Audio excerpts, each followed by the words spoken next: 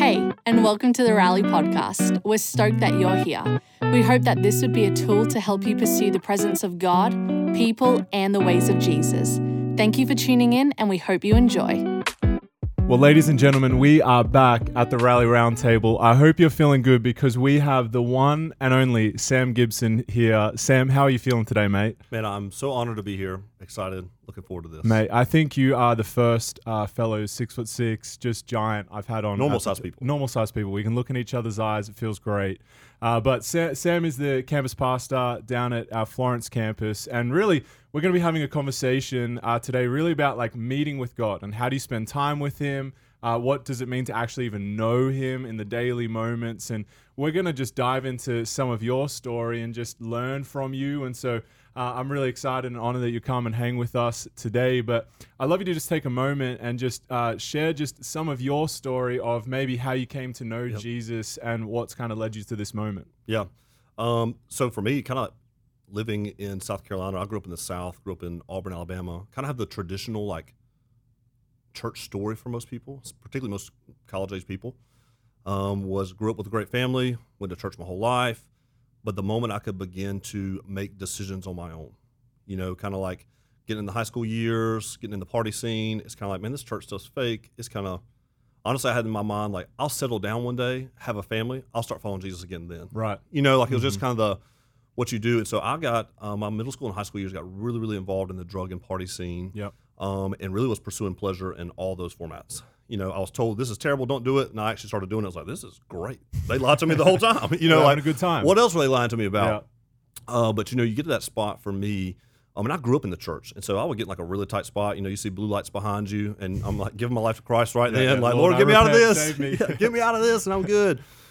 And so, man, I got so deep into that world. You know, Scripture even talks about sin is pleasurable for a season. Mm-hmm.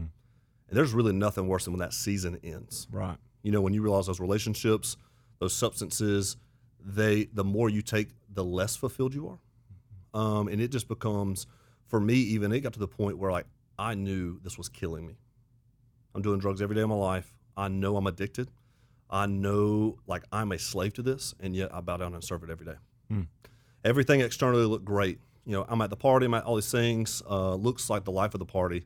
But internally, like I'm wanting to die. Yeah. Because I'm so unfulfilled. And so it started this journey for me where I ended up going to like a treatment center. Thankfully, I had a great family to kind of lean back on. But ended up going to South Carolina. Didn't plan on staying there long term. And I actually, during that time period, started going to New Spring Church. Because I thought, man, I've done the party scene. I need to get on the church scene, you know? But my idea at this point of following Jesus was don't drink, don't smoke, don't have fun. Right. And so I actually start coming to New Spring, come for about 6 months, and it's really Clayton King is preaching one Sunday. And I hear as clear as I possibly could the Lord say, you've known about me your whole life, but you've never known who I am. Mm. At this point, I could have communicated the gospel to you. Yeah. But it was still in my heart just like, here's what I'm going to do for Jesus. You know, like I'm going to start following Jesus now. This moment really is the first time for me that I had this revelation that, wait. This is all about what Jesus did for me. Mm. And that paradigm shift, like, no, I'm just submitting to what He's already done. It's finished. And so really from that moment is the day I gave my life to Jesus. You know, I prayed the prayer so many times or whatever, but like I realized this is what Jesus has done for me.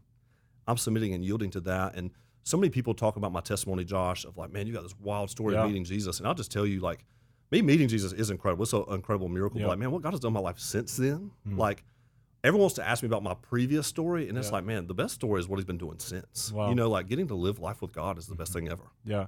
So and we'll get to that in a second, but I'd love you to even just speak to, there are so many young adults, college students I speak to who maybe find the allure of the party scene or just like trying to figure out this life of following Jesus, and maybe the desire is there or head knowledge. And I'd just love you to speak to a moment to maybe someone who's in that scene right now or maybe wants to get out. What are some ways that you would just pass on encouragement from the lessons you've learned? Yeah, I would just, I would say probably more than anything, if you're in both worlds, just pick one and go fully in. Mm. Lovingly, I would hope you would choose the Jesus side, but you're better to let that run its course. Like, I know that sounds, I don't mean that to sound like it's odd to hear a pastor say that. Like, you're better just to go on the party scene and let that take 6 months versus taking 6 years. Because so many people live 1 foot in, 1 foot out, like halfway following Jesus, but halfway following the world. Yeah. And that is like a recipe for disaster for the rest of your life. Mm-hmm. Like, go all in or go all out. Mm. And, don't let shame or condemnation keep you in one or the other, but just legitimately, it's like you need to let that realize that is going to lead you to a very empty place very quickly. And the full life that's promised to you in Jesus is available. Mm-hmm. It is a reality. It's not this artificial thing that people don't talk about and experience. Like, it's there waiting for you. Choose that, but more than anything, just run wherever you're going. Go all in on which one way or the other. Yeah.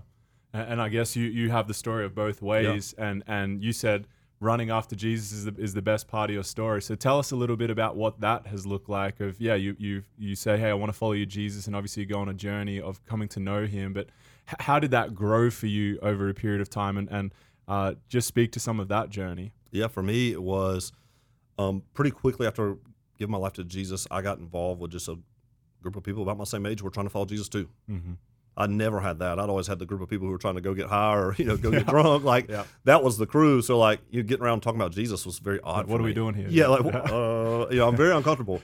I needed a drink before we did it. Not really, but get ready. So, man, meeting a group of people that were just going after the same things I was going after. Yeah. I mean, that really is, it sounds cliche, but, like who your friends are now or who you're going to be 5 years from now, there's a lot of truth in that. People say it for a reason. But also in that journey for me, Josh, I was actually sitting in a service at New Spring, and they're preaching out of Matthew 16, and I just remember, I didn't, disagree with what they're saying. It just bothered me that I didn't know what the chapter before and the chapter after it said. Mm. And so I actually just started reading the Bible. Wow. I found a plan you could read it, in 90 days. And so I read through the Bible in 90 days, and I started finding out things that are in Scripture that, I was not taught as a kid. The book of Jeremiah uses the word whore. And I'm like, you can't say that in church. Oh, my Lord. But the Lord says it. Whoa, what is this? Yeah. And so my paradigms for what I thought who God was, what I thought what church is, were totally rewritten by His Word. And I just fell in love with it. It's the first time I learned hearing God's real tone, not the perceived tone. Like hearing His kindness, hearing His heartbreak for His people, not His anger at His people. And so that rewiring for me, 90 times 4 is 360. And so really my first 3 years of getting saved, I just read through the Bible over and over and over again every 90 days. It just had an insatiable hunger for His Word because it's not just the Bible, it's who the Bible introduces me to. Mm-hmm. It says in John 1 that the Word became flesh and dwelt among us. Mm-hmm. It says that the Word of the Lord stands forever. And so yes, it is the written Word, but there's a personhood to the Word. His name is Jesus. Yeah. He's all in the Old Testament. He's all, it's about Him and getting introduced to that person for who He really is, not who I think He is.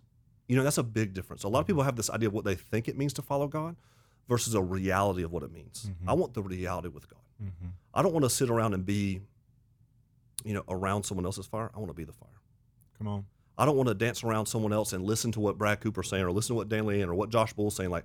I want to carry a real reality with God in my own life. And so just that insatiability for the Word of God and then just getting involved. Mm-hmm. Nothing makes you realize I should probably follow Jesus more by trying to help other people follow Jesus. Right, yeah. It's that perpetual challenge of oh man, if I'm going to go lead a fuse group, I probably should read my Bible more. There's just this. Go first in it. Yeah, absolutely.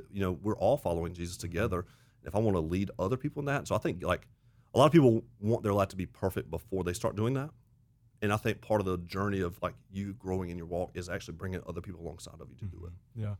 It's funny you bring out that side of even reading the Bible in 90 days. And I've just been having conversations with young adults recently who there is this desire and longing for something more. Mm-hmm. And really even thinking through man, there's still time left in this calendar year where you could get through the Bible in 90 days. And it feels like a big task to be man, I've never read through the Bible days, but there's something about just getting through the Bible quickly and moving through it. And I'd love you to even speak to you don't need to spend forever on this, but just practically why and how and what's the transformation in 90 days rather than reading over a big long period of time. I'd just love to speak to some of that. It's really one, we do have the time, right? If I audit how much I watch Netflix or how much I spend on the screen time's sports, there. Yeah, I mean, screen time is there. You can look we watched all of Outer Banks or whatever. Yeah, I mean, it's really, if you just sit down and read, it takes you less than an hour. I'll use about 40 minutes to do that in one sitting if you're going to do a 90-day plan. But the reality, for most people, the way they interact with God and His Word is they go and pick the middle of a movie, watch a 2-minute scene, press pause, and then go away for a week. Yeah. Versus you can do that once you've seen the whole movie. Mm-hmm. Once you've seen the whole, you need to watch the whole movie. Yeah. And so many people just go and read a chapter out of John, which is great. Getting the Word in is awesome. I think there's just something about seeing this arc of God, not getting caught necessarily in the weeds. There's a lot more that I don't understand than I do, and that's okay. Yeah. I need the Lord to reveal that to me, but just getting that grand arc of who the Lord is, getting this story. There's a narrative here, not just watching the 2-minute clip that I'm familiar with. Does that make sense? No, it's so true. And I think when that clicks, because sometimes you feel like I have to do this deep dive study in this thing, which obviously there's time for that and do that. But I think if you haven't read through the Bible yet, man, do whatever you can to fly through that thing, get the movie, get the scene, and it changes everything. And I have seen, I could tell you story after story of transformation when someone just picks up the Bible and flies through it. Yes. And there's something beautiful about that. Yes. So I'd love you to then speak to, okay, even what some of the personal things that God's been doing in your life over maybe the past couple of years. There's talks about the great rumors of what God is doing in Florence, South Carolina, of the prayer rooms, and man, just like I have been with you in your truck driving around your city, and the thing I love about you, man, you talk about being around someone else's fire or having the fire yourself, is like that is so true about you. When people are around you, it's like, man, there is something remarkably different about you, and it's just so obvious to me you've been in God's presence. So I would just love to open the can of worms of, man, what's going on in your world and in Florence, and just share your heart. Man, as succinctly as I could say, I feel like God has delivered me from me. What I mean by that is I think there's almost this version of like Christian narcissism that's out there. God, what's your plan for my life? And like, it's true, he does have a plan, right? So like, nothing I'm saying is not true, but it gets distorted. And so lately, Josh, I would really say, man, I have like fallen in love with Jesus again. I know that sounds so weird, but just lately I've just been so marked by, I don't want to give my life to anything that I won't be doing in eternity. You know, one of the things in our culture that's so interesting to me is like we live in a day and age that is unmoved by God. Like we live in a day and age that we find God boring. We live in a day and age that's like, I'm not speaking to culture, I'm speaking to my own heart. Right? Like I'm more entertained by something on Netflix than I am by the living Word of God. And for me, there's Jeremiah chapter 2 is when I started reading the Bible way back then. God has taken me back there now. And it says something, I remember the devotion of your youth, your love as a young bride, how you followed me in the wilderness and land not sown. And so, man, there's just been something deep inside me going, God, take me back to the devotion of my youth. Like, take me back to that season when, like, you were all I really wanted. I didn't care about having anything else. I wasn't trying to build my life and his life. Like, I was all in. Like, how he talks about how you, like, your love for me as a bride. You know, I don't meet many newlyweds that aren't excited about getting married. Yeah. But I meet a lot of people who've been married for like 15 years who are just married because they're married. And just awakening desire. I think we're in this like non-desirous relationship with Jesus. And like how you follow me in the wilderness, like, he's worthy to be followed. And so the reason I'm saying this, Josh, is how is it in this day and age we find Jesus boring baffles me. It is like he is the preeminent one, the firstborn among all creation, the Alpha and the Omega, the first and the last. Like there's these revelations of Jesus that we're giving that we've allowed to get distorted. Like the book of Revelation isn't the revelation of the end times. It's not the revelation of the Antichrist. It's the revelation of Christ. You know, whose hair is white like wool, whose out of his mouth is a flaming sword, his eyes are like a flame of fire, his feet are like burnished bronze, out of his mouth sounds like many rushing waters. And so, man, there's been something in me lately that's going, just meditating on the beauty and the majesty of Jesus. It's like there's no one like him. We're gonna spend all of eternity worshiping him, and it's not gonna be boring. Like it's not like we're going to need a better worship leader. Like, hey, bring in elevation worship. We need Bethel music to come in here. We need to change up the style. Let's get some Maverick City in here. It is going to just be catching glimpses of who he is. And you know, the Apostle Paul says, right now we see in part. One day we'll see in full. And it's like, man, if what part I can grab of that right now. And so, man, I just feel like lately God has just been giving me this. Honestly, it sounds weird, like a transcendent view of life. The end of the day, like all flesh is like grass. Isaiah 40 says this. All flesh is like grass. The grass withers and the flower fades, but it's the word of the Lord that remains forever. Well, the word became flesh. And so, like, man, Josh, I think there's just something right now for me on just meditating on who Jesus is. You know, it talks about Revelation 5. He is the one who is found worthy to open the scroll. And I just feel like I've had to do a lot of repenting for like getting bored with Jesus. I've had to do a lot of repenting for being unmoved by God. Like Psalm 16 says, in his presence is the fullness of joy. At his right hand are pleasures forevermore. If I'm not accessing that, it's because I'm settling for a lesser thing. I'm finding more pleasure in food. I'm finding more pleasure in social media, something else, versus like finding it in him. And one of my favorite chapters in the Bible is Isaiah 64. You know, it says in the verse 1, it says, oh, that you would rend the heavens and come down, that the mountains might shake again in your presence. And it's like, mountains won't shake until we start shaking. You know, until I start shaking at the word of the Lord again and the person of who he is. And so that's a very long-winded No, say it's to me, like, beautiful. just a fresh infatuation with Jesus and Yeah. asking him to, like, the first thing, you really can love God. Mm-hmm. Like, my love for God blesses God. Mm-hmm. And spending a life devoted to loving him out of the understanding that he loves me is amazing. When I hear you speak, it's undeniable to me that your love is there and Jesus is not boring to you. And I think people leaning into the conversation and maybe the desire is there, man, I want more of God. But truthfully, like, I sometimes find it boring to read my Bible, or I don't have a full view and grasp of man, the steak looks good and tastes good, but Yep. how do I actually like enjoy and delight in his presence? And I'd love you to speak to maybe some disciplines or how you've made space for God in your life to set, because it's so clear to me this is not just an overnight thing. Like, you've been following Jesus for a while now. And what would you just pass on encouragement to anyone leaning in Yeah. and hearing your passion? 2 Corinthians 3:18 talks about, like, that we are all being transformed into the same image from one degree of glory to the next. And I think there's just like this infatuation with, man, I need to have this crazy encounter. Yeah. I need to have this conference encounter. I need to have this, like, Get me man, down I got the front. Yeah, I need to have this encounter moment. And you know what? I've had some pretty radical encounters with God in my day. Yeah. I've always laughed at how non-transformative they are. Yep. But just that 1 degree day to day. So good, man. Getting up and putting my eyes on the Word, getting up and just spending a little bit of time in prayer. And so I really, like, as simple as it sounds, Josh, for me, I actually started asking Jesus to reveal himself to me. Yep. So any spiritual discipline, because I think that's what we do poorly in the church, or at least in mine, it's like, all right, you need to pray more. All right, that's a lot. I need to read my Bible. I don't even know how to do that. Yep. I need to fast. Well, I like eating. Like, there's like all these things, like, Yep. it's like this perpetual list of try harder, do more. Yep. Versus, I think it's Henry Nouwen that has the quote that says, spiritual disciplines are just making room for God in my life. Yep. And so that actually changes the way I read my Bible, because I'm not just going through to check it. I'm opening my Bible saying, I'm making room for you, God. Mm-hmm. And here's the reality. The paradigm I think everybody needs is he is more willing to reveal himself than our desire to know him. Wow. If we come to him, it says in Scripture, if you seek me, you'll find me. Yep. It doesn't say, like, seek me long enough. Like you will. Like, he desires to be known. Mm-hmm. He's revealed himself in the person of Jesus. He's given us his Holy Spirit to actually encounter that. And so for me, Josh, it really is as simple as, Ephesians 1 says that we get a spirit of wisdom and revelation in the knowledge of the Son. Mm-hmm. And so any spiritual discipline that I have, like, yes, I have a pretty, a prayer rhythm in my life, but that's just making room for God. Yep. That's just me getting quiet. That's just me kind of creating space and just saying, all right, God, not here's my list. Because a key paradigm in prayer is, like, we have the Holy Spirit praying for us. We have Jesus praying for us. I don't really want to pray what I want to pray. I want to sit there and get quiet and say, Jesus, what are you praying for in my life right now? Mm-hmm. What is it you're asking for? And getting in line with what he's praying for versus what I just desire to see. Mm-hmm. And so, yes, I read my Bible every day, but I'm making room for God. I'm not just checking it off. Like, I want to encounter him. He's Yep. set up a way. I want to encounter God in prayer. I want to encounter God in worship. And then I just really want to encounter God, like, becoming ever aware of his presence in my life, an ever increasing view of his presence. Because it's around, it's accessible. It's just whether or not I'm aware that it's there. Mm-hmm.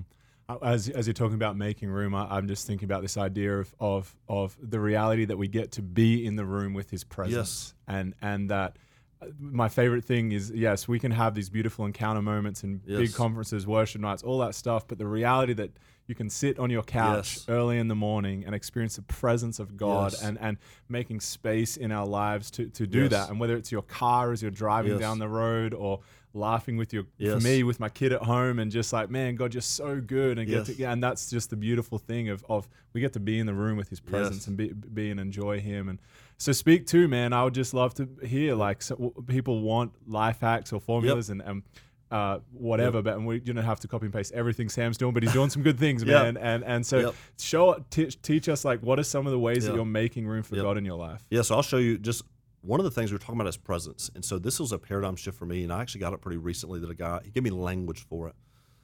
So we often are inviting God to be a part of our life. Mm-hmm. And the problem with that is like, the prayer that I know is big in, like, as it is in heaven, let it be so on earth. There is a culture of heaven.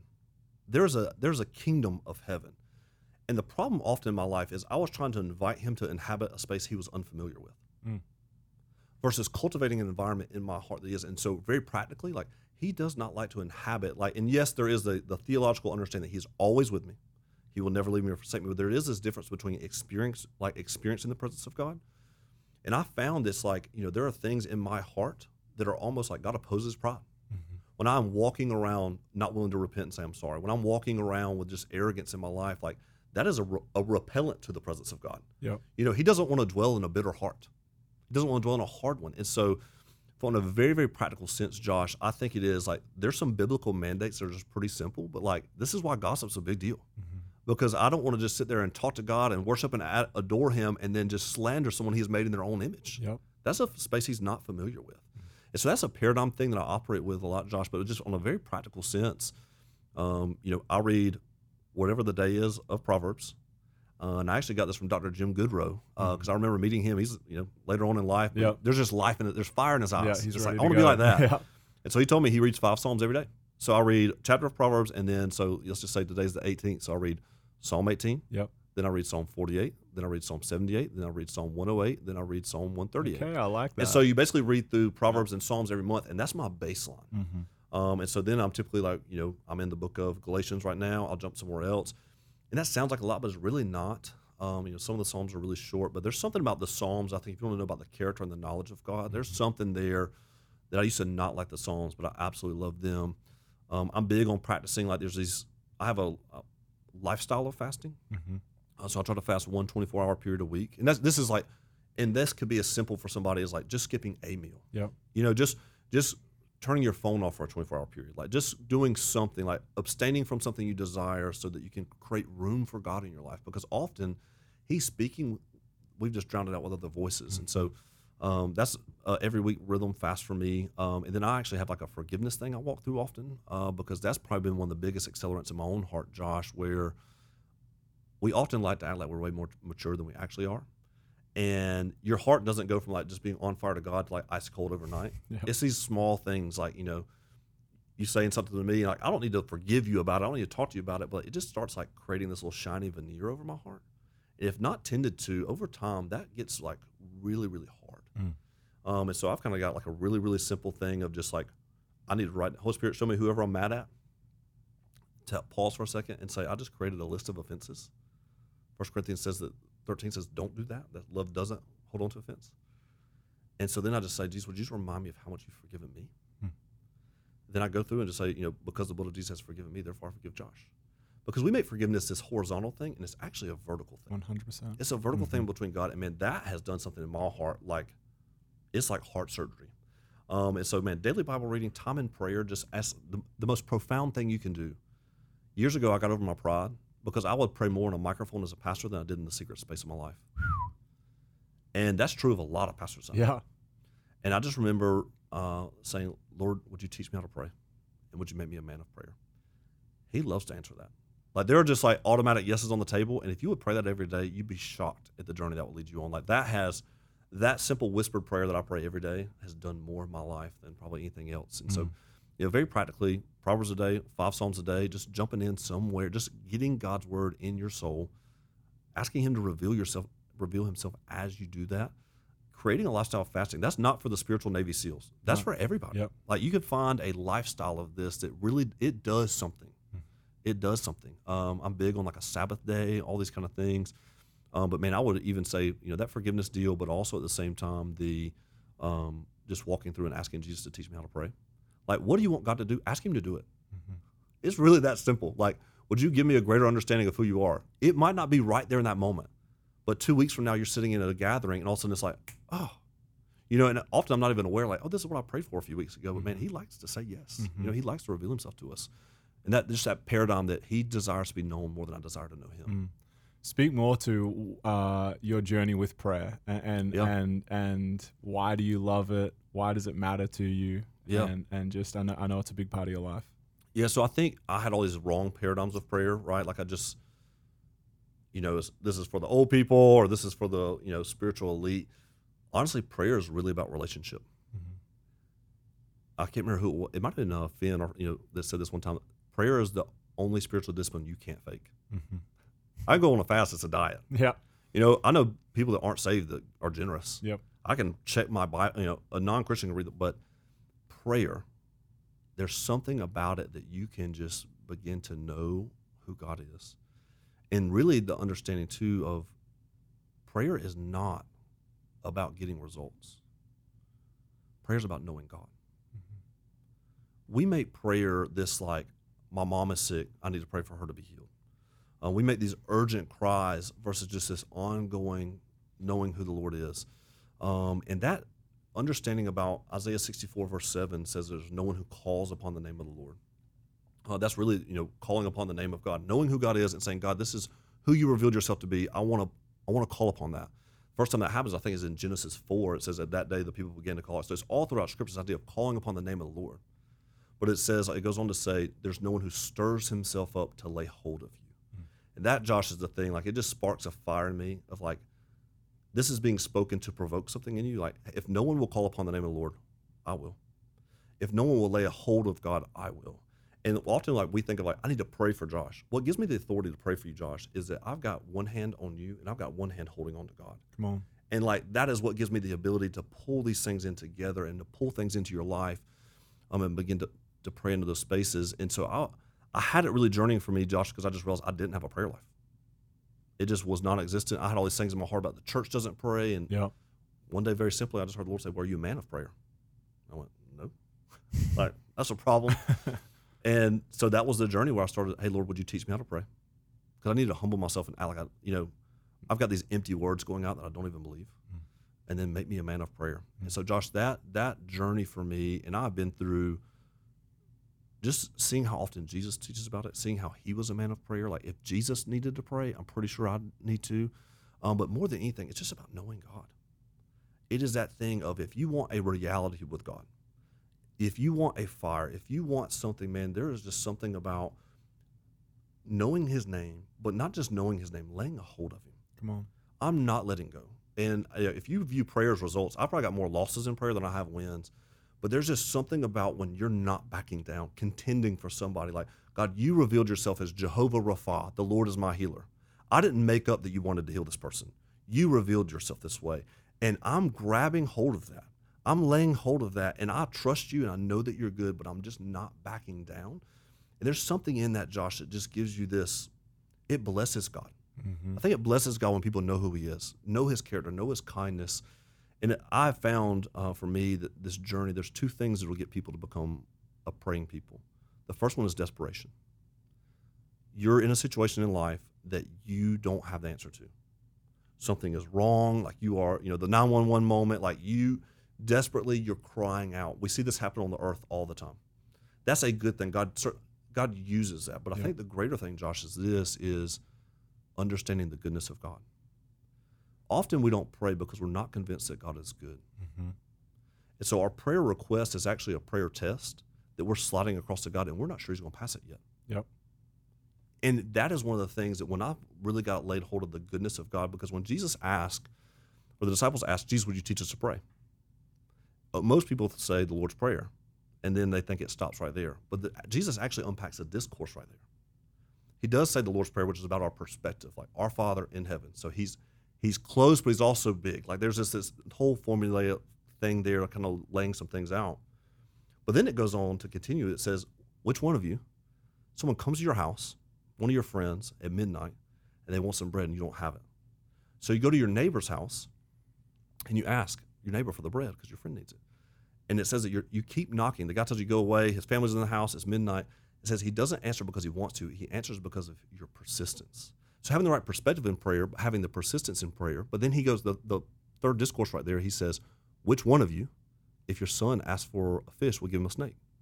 Or asks for a stone, will give him, or asks for a loaf of bread, will give him a stone?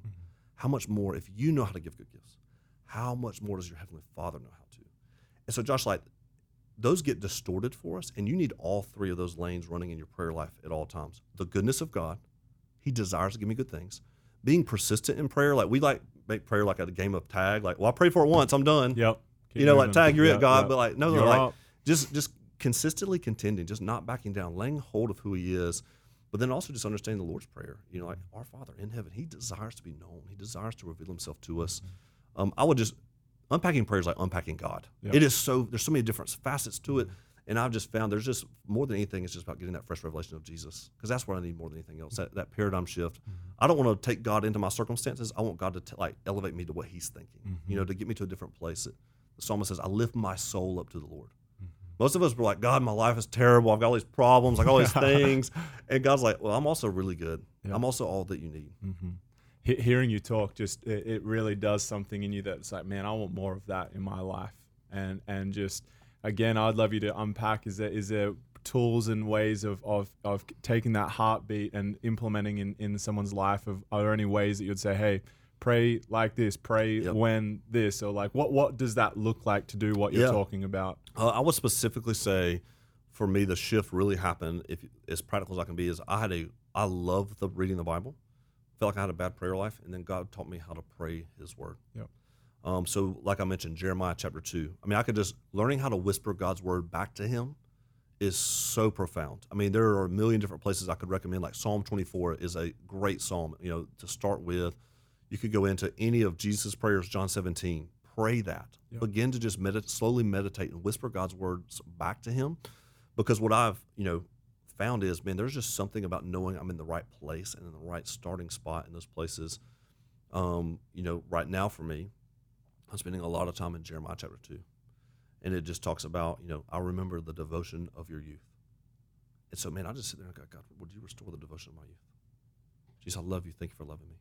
Jesus, I love you. Thank you for loving me. And there's something about, like, we feel like we got to have all these full words. Like, I can be in an hour prayer gathering and repeat 5 sentences over and over and over. And it's something about repeating these things that they start coming out of my mouth, start getting into my heart, and then I actually start believing them. Mm-hmm. And that's when it becomes like this key shift. I remember the devotion of your youth. Your love as a young bride. It's like, God, you're worthy to be loved. I don't want Jesus. Like, it's so sad to me in this day and age that Jesus' wife doesn't want him. So I begin, God, would you awaken a deeper and greater love for you in my life? Would you begin to just draw me into a deeper place of desiring you? Like, we often desire other people to know God more than we want to know God. Like, for real. We get this big, and like evangelism is a great and yes and amen thing. Like how you followed me in the wilderness in a land not sown. And I can just sit there and go, God, you're worthy to be followed. You're trustworthy to be followed. You are certain and sure for me to build my life on. Like, you're worthy to be followed. And man, there's just something about getting in that. It goes on to talk about in the later verses that the ministers did not say, where's the Lord? Those who handled the law did not know me, going, God, where are you right now? Like, we often ask the question about why God. Ask the question, where God? And so, man, slowly meditating God's word back to Him is so profound. Colossians 1:15. He is the image of the invisible God. The world is asking, what is God like? And sitting there going, Jesus is the answer. He is the image. Yep. He is the image. The firstborn among all creation. And just slowly praying through a passage of Scripture. I'll just sit in something for a long period of time. Ephesians 3:14-21, just spend a lot of time there. Because it's like, what do I pray for? You've got a pretty limitless list of things. It's just, as you're spending time with God, you just look for that word, you look for that phrase as you're reading the Bible, and you just begin turning that into prayer, and you'll start seeing these consistent things. So like, I've got stuff we're praying for in corporate settings, and I've also got the things that God is like drawing me out into secret places with it. It really is just kind of being super aware of what God is doing and what He's saying. And the more you do it, the more you want to do it. It's not like eating a meal. Yeah. Like, the more you eat here on earth, we get full fast. We don't want any more. Like, the more you eat spiritually, the more you want. The appetite. Just dive in. Just start. Yeah. But man, specifically praying God's word, learning how to pray His word back to Him is one of the most transformative things that you can possibly do. It's amazing. Something that I mentioned this earlier, but I just feel so true about you is just your heart for your city in Florence. And I think there is something profound too when we know God and experience Him, and truly it goes deep within us. There's something transformational around the city that we reside in. And it's just something so passionate that for me is like, where people reside, would they have a heart for their city? And I'd just love you to speak to, why do you care about your city, where you live, and why, just share some of your heart for what God is doing. And I think it would be encouraging to people leaning in, listening. Yeah, I've got such a long story of that journey of learning about that, but more than anything, it's just like you said, knowing God, then experiencing what we're experiencing on earth and saying there's a gap here, right? Like, there's a gap between what God desires to do and what we are experiencing, and I just want that. Like, God is too good to not be known. And so I would specifically say, I think we just often live very comfortable and compartmentalized lives. I intentionally go places in my city that make me uncomfortable. I intentionally go places that grieve me. Like, there are things right now, and there are not just on what's on the news. Like, we just get reported what's out there, but like, the things on our earth, happening on earth should be drawing us to a place of intercession, because this is not in the heart of God. And people often we have this distorted view of the sovereignty of God, Josh, where it's just like, God's going to do whatever God's going to do. Mm-hmm. But man, there's something about where you live. You know, God gave them a place and a territory. He gave them a promised land. And I just desire to see that kind of people stepping into like not just the people in the region, but like the actual like region stepping into it. And so, man, intentionally getting into some spaces where you see brokenness, getting bothered by things, like allowing the Holy Spirit to grieve my heart. Mm-hmm. When I begin to think about all the people in the Florence area that are battling addictions, or the children that are being abused, or the women that are being abused in relationships, or the amount of homelessness going on, like people are in my city hungry, and these things ought not be so. God has a plan, and his plan is his people. And so, man, very practically, it's just like you can just drive around your city and begin to pray. Yeah. Because I think so often we jump so proactively into like, oh, we need to go do something, but we don't do something out of actual burning passion for God first. And I think one of the best things you could do is just silently pray over your city for 6 months. Ask God to set your heart on fire for a need or an area or a specific place. But man, I like to go to the places that make other people uncomfortable. I walk around our downtown area often. There's a coffee shop down there. I'll get some coffee. I might be meeting somebody. And if I've got 20 minutes afterwards, I'll just walk around and begin to bless businesses that I'm going by, begin to bless people as I see them, begin to stand outside the Justice Center and say, God, would you establish your justice in this region? It's just something about understanding that God has a plan for this place, but also, man, the enemy has a plan for this place. Yeah. And I want to contend for God's purposes, for God's plan. Mm-hmm. And it's one of those things, Josh, for me, I just burn very, very deeply with it because God is just too good to not be known. Mm-hmm. He's too good to not be experienced. And he has just desires for, I think, regions to flourish. Yep. Enemy comes to steal, kill, and destroy, but I have come that you may have life and life to the full. Mm-hmm. That's not this Western individualized, like I'm going to have a 6-car garage and, no, this is, I want to bring this area into flourishment, that the kingdom of heaven could be established in this place. Yep. Something that I've started doing, I've been doing it for a while now, but it's now one of my favorite things ever. When Eli was born, and I'd throw him in the car with me, and I've got a route around Anderson where I literally drive and just praying, and yes. I have this imagery of like where my tires tread is inheritance for the kingdom, yes. and the same where I feel like for my feet is where my feet go. Yes. This is inheritance for the kingdom of God, yes. and just like this imagery of like for the young adults of South Carolina to get planted. Maybe you've moved to a city for a school or a job or wherever you reside. Coastal Carolina belongs to me. Francis Marion belongs to me. Yep. Clemson belongs to, and it doesn't belong to us. That's the thing. Yep. Psalm 2 says, "Ask me for the nations, and I'll give them to you as an inheritance." We're so busy, Josh, getting caught and consumed with what I want, and yet Jesus has not received his inheritance yet, which is the nations of the earth. Yep. And so, man, I'm asking Jesus, God, would you give Jesus Florence, South Carolina? Would you give him, like, one, it starts in my heart, right? But once he gets my heart, he wants us to kind of begin, it's that inward working, the kingdom expansion, inward and outward, right? Yep. And it's like, man, would you give this land back to King Jesus? This belongs to him, these people. Psalm 24 that I mentioned earlier, the earth is the Lord's and the fullness thereof. Yep. We are in this like reclamation project of reestablishing everything for King Jesus. And it starts in my own heart, but also in the areas, like you said, my tire treads. Yep. And you're passing something along to Eli in those spaces too that's just so profound. Yeah.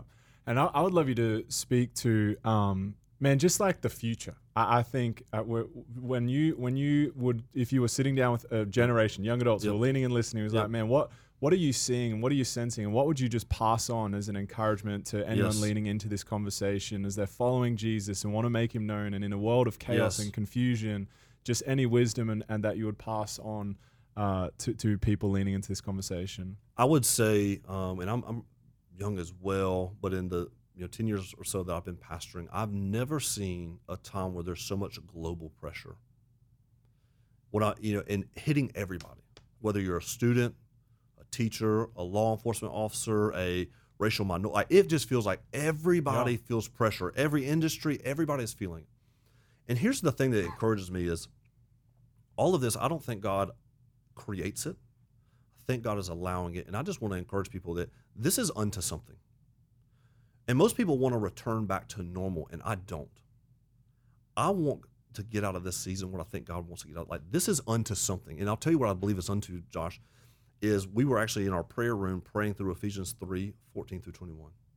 And it talks about, for this reason I bow to the Father, that according to his glorious riches, he would strengthen you in your inner man, that Christ may dwell in your heart through faith, and that you, being rooted and grounded in love, would have the strength to comprehend what is the height, the depth, the length, and the width, and that you would know the love of Christ that surpasses knowledge, you may be filled with the fullness of God. And so this passage just started getting in my heart, like I said, like that slow repetition. I spent weeks here. Yep.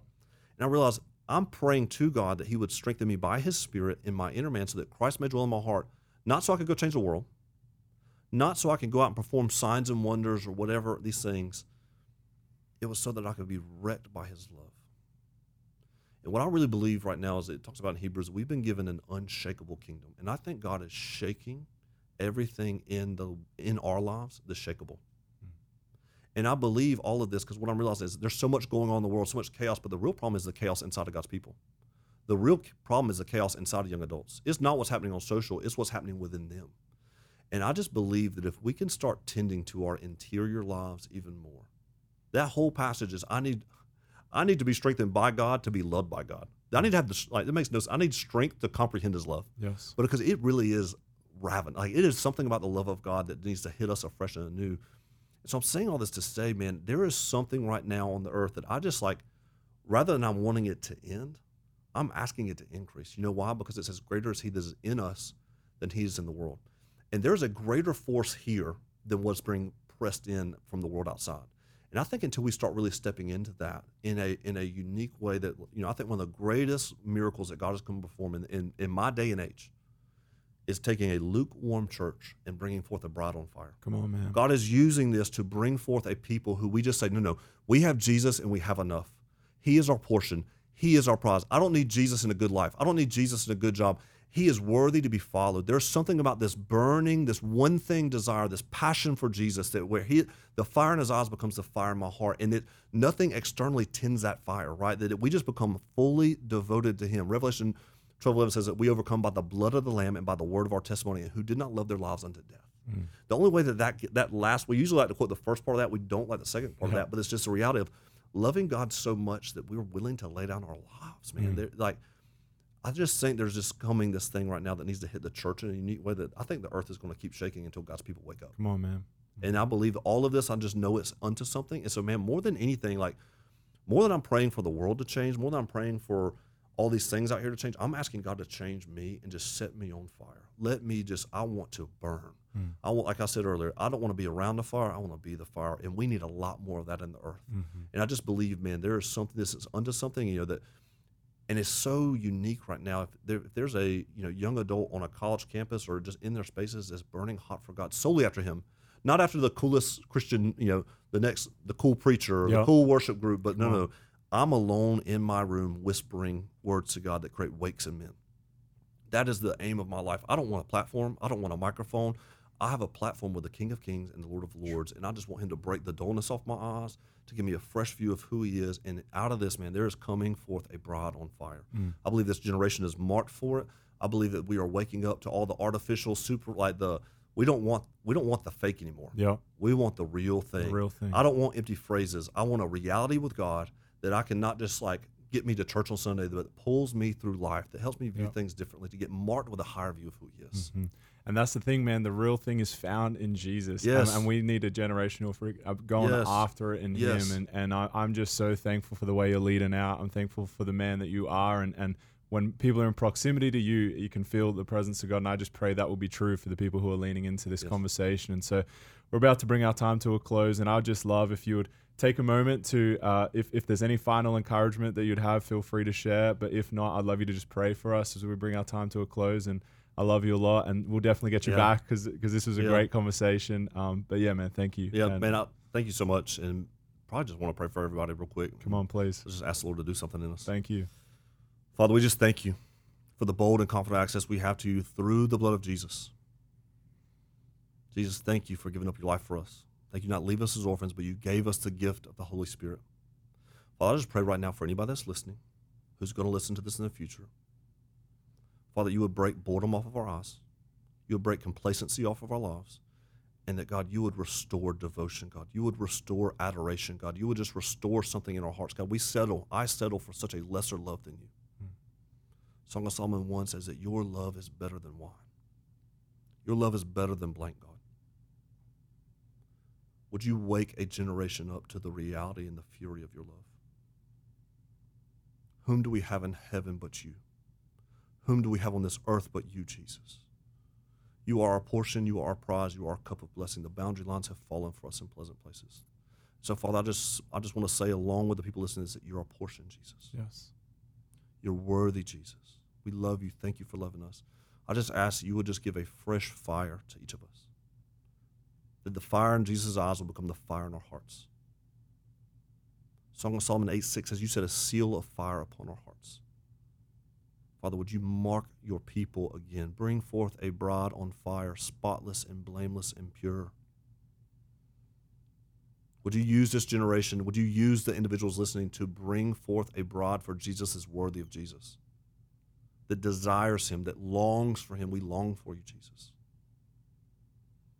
I'll just bless, Lord, would you begin to open your mouth to them in new ways? Open their ears, open their hearts, open their eyes to understand how much you love them, how much you care for them, and how much you desire to be with them.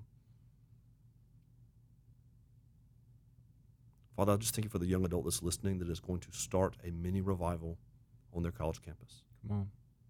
And not in this like huge platform type way, but just gathering in a room late at night and beginning to exchange whispers with you, God. Whispers with you that create wakes in their roommates. Whispers with you that create wakes in fraternities and sororities, God, that we would see a revival fire hit a multitude of people because it hit one person. God, all throughout Scripture, you use the principle of one with God as a majority. Give us an understanding of who it is we're praying to. Increase your word in our life, King Jesus. Give us an ever-increasing view of you, God, and an ever-decreasing view of man. The grass withers and the flower fades, but it's the word of the Lord that remains forever. So in Jesus' name we pray. Amen. Amen. Thank you, bro. Yeah, man. Thank y'all. Thank you for joining the Rally podcast. We hope it encouraged you. We'd love for you to be part of the Rally family. Make sure you follow us on Instagram and YouTube at New Spring Rally so you don't miss a thing. Also, if you'd like to connect to a campus, text RALLY to 30303.